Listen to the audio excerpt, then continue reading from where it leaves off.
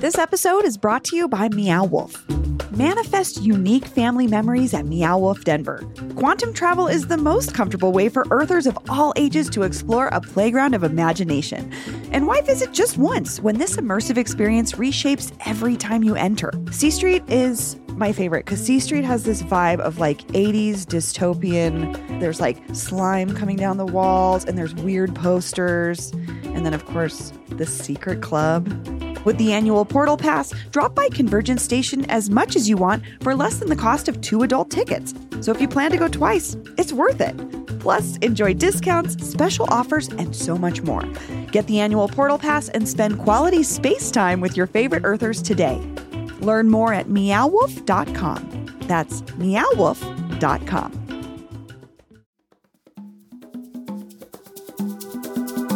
Today on CityCast Denver. A new documentary about escaping gang violence made a big splash at the Denver Film Festival earlier this month. It's called The Holly, and it's based on a book of the same name that came out last year from investigative journalist Julian Rubinstein. The Holly tells the story of Terrance Roberts, a former gang member from Park Hill who went to prison and eventually returned to his old neighborhood to do community work, only to be targeted in an alleged conspiracy involving Denver police. The documentary has a lot to say about Terrance Roberts, Park Hill, and the Denver police and our city government. But before its big premiere at the Film Fest, the story took another turn when Terrance announced he was running for mayor. So what should we make of this unorthodox candidate? Like Terrance, our regular contributor Theo Wilson grew up in Northeast Denver, and the two crossed paths doing community and activism work. Today on the show, Theo talks about the Terrance Roberts he knows from Park Hill, the man he sees as a formidable candidate for mayor, and the person he thinks voters should get to know through this compelling documentary. Today is Monday, November 14th, 2022. I'm Bree Davies, and this is CityCast Denver.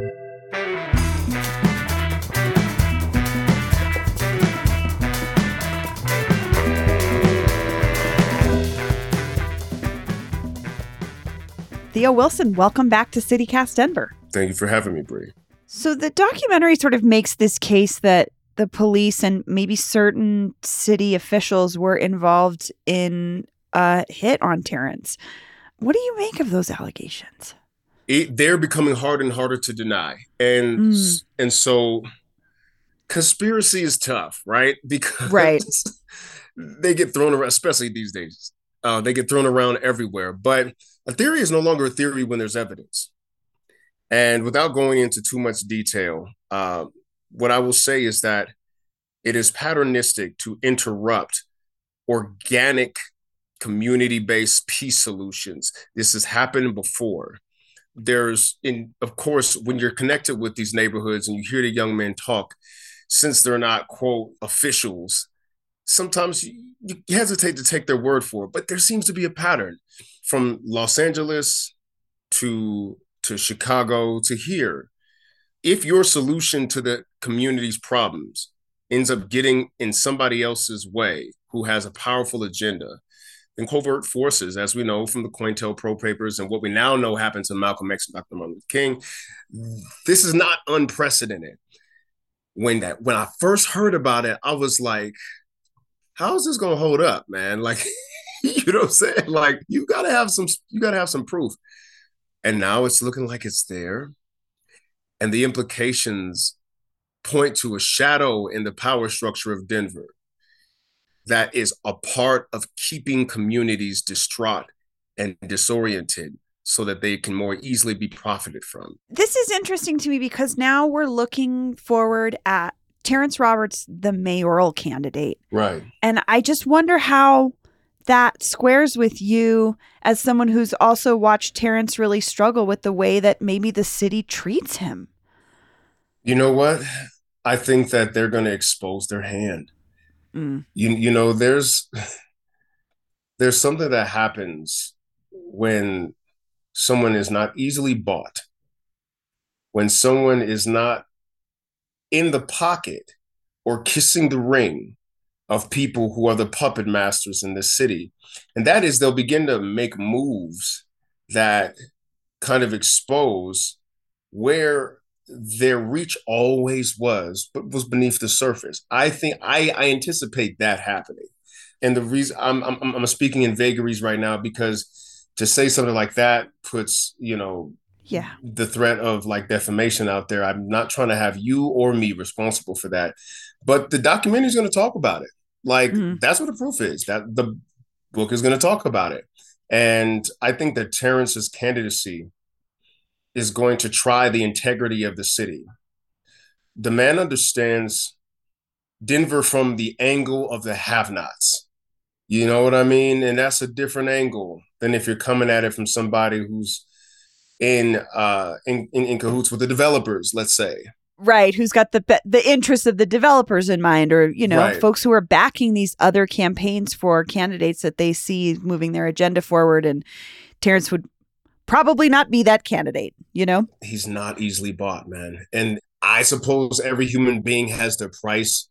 From what he's been through, it's kind of hardened him against that kind of influence. He's hard to scare.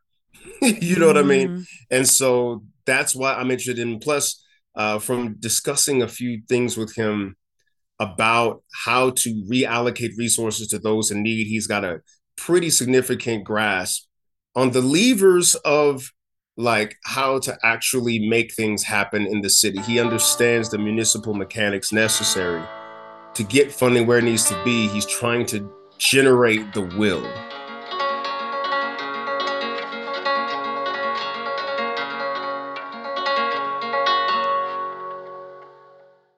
I'm wondering how you feel about watching a story like this involving someone in your community get turned into a big documentary with like folks from Hollywood sort of behind it. Like, do you think folks that are interested in checking him out as a candidate should see this documentary? I think they should, because what it's going to do is it's going to put out there a lot of the stuff that people try to use against him anyway. So it's just good intel to have on somebody, right? You got to understand how bad this dude is beating the hell out of the odds, man. Like, just when we were coming up, I just remember the certain faces of kids that I knew on the playground who are now incarcerated or dead, and we were just babies together, right? Park Hill in the 90s was a gauntlet that a lot of people didn't make it out of. When I got to high school, my freshman year, I was one, I felt like I was one of the few people I knew who did not have a bullet wound in them. You know what I mean? Like it was crazy. Yeah. And they were just showing them, like, I'm not me because I've never been shot, but they were showing them the arm and the leg and through the calf and a grazing of the ribs, right? And even still, some of those gentlemen met their end even before we were all adults. So for Terrance Roberts to be out here taking the chance to be a real contender to be mayor of the city of Denver brings a perspective to power that I think the city's in desperate need of. Seriously. I'm thinking about the average Denverite who's going to see a headline, not familiar with Terrance's story, just sees he's going to be described forever in his life as a former gang member. What do you want those people to know who wouldn't consider voting for him because of a label? I need people to really check how liberal they really are. If you right, if you say you're a liberal and you don't like the fact that this man used to be in a street gang that exists because that part of the city was redlined into existence in the first place, then, go ahead and check your liberal card at the door, person who's from Denver, right? Or if you call yourself a conservative and you don't like a story of redemption, you know what I'm saying? Like if you don't like to see somebody turn their life around, then don't go to church asking for or giving anything that looks like a testimony.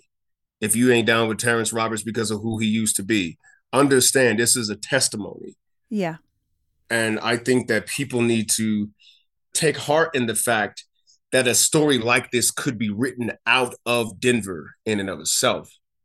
And that's what I say to people who try to hold him to his past like that. So then what would you make of Terrance as a candidate? Like, what does he stand for a voter who would be looking towards him? What do you think he's really got a keen eye or direct experience with when it comes to issues? resource reallocation from the haves to the have-nots in a way that is municipally feasible. One of the things that Terrance was really upset about the summer of 2013 when we were hanging out real tough was what he started to see was the constriction of resources to the hood, right? Yeah. Uh, it was a food desert. Like that North Park Hill area, they built another rec center across the street from a rec center, right? He was like, but it would be But great we if they can't get a had, grocery store. right? Can we get a grocery store? Can we get some medical care right here? Which they ended up putting a facility near that part of Park Hill anyway. But, and there was the money to do it. Denver's Mm. budget, our purse strings, haven't been hit by these economic downturns like other cities have been. We're wasting the dollars that could be spent uplifting the people who need it in this city. And instead of policies that shovel away our poor, to give the city a facelift, how about taking those resources and putting them to work in a real way that would actually achieve the thing you're trying to do, but not so cruelly and with more humanity? And so Terrance's grasp on what it means to be poor, broke, and subject to violence also makes him sensitive to the youth in a way that I'm not hearing other candidates articulate. Mm.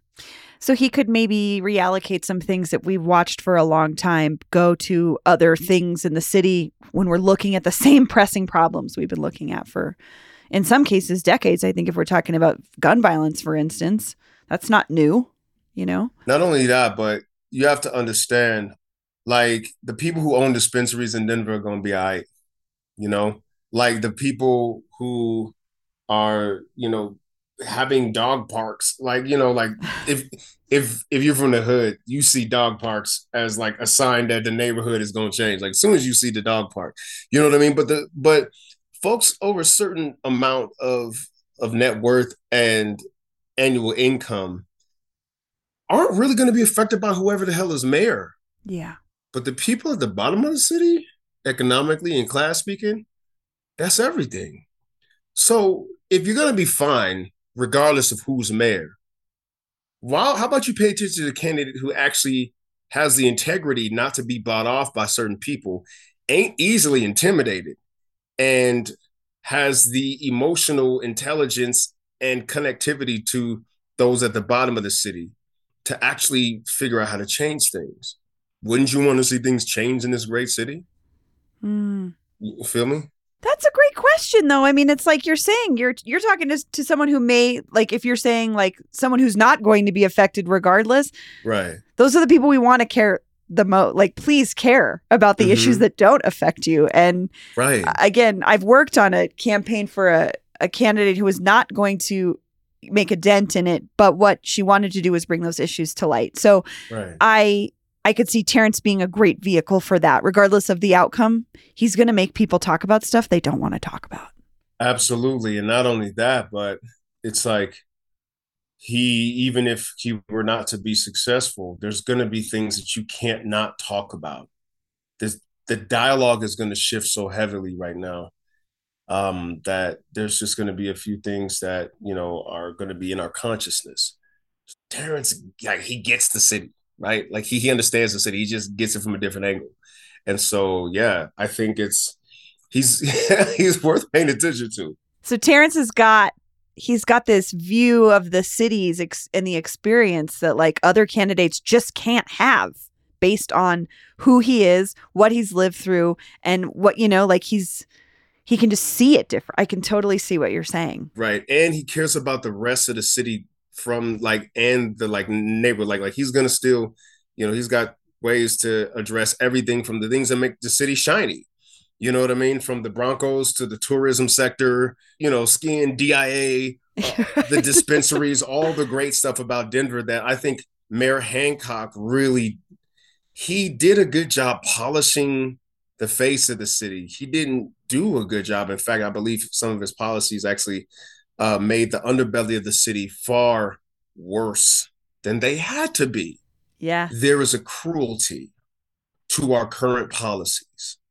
There is a civic structural violence that a lot of people in doing the facelift of Denver don't really understand how cruel it is not to serve the demographics and populations that Terrance cares about. It's cruel. It's one thing if you can't do something about something, but if you can do it and you don't do it, morally, that's a different kind of weight. Yeah. Theo Wilson, thank you so much for joining me. No problem. Thank you, Brie. We spoke with Terrance Roberts and author Julian Rubinstein last year when the book The Holly came out. I'll drop a link to that episode in the show notes.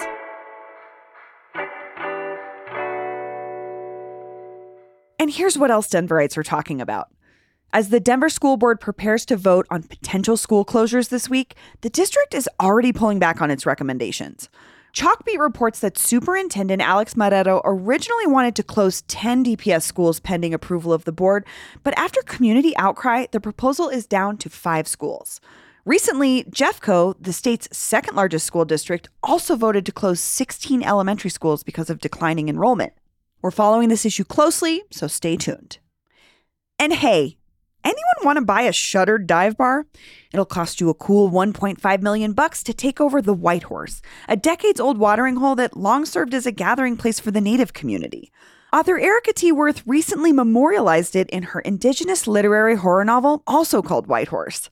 Owner Richard Sense told Denverite that he hopes someone preserves the Westwood Dive, but wouldn't be surprised if it becomes another corporate drive-through or apartments. Que sera, sera. That's all for today here on CityCast Denver. If you enjoyed this show, why not take a minute to tell Adam McKay about us? Rate the show wherever you get your podcasts and subscribe to our morning newsletter, Hey Denver, by texting Denver to 66866. We'll be back tomorrow morning with more news from around the city. See ya!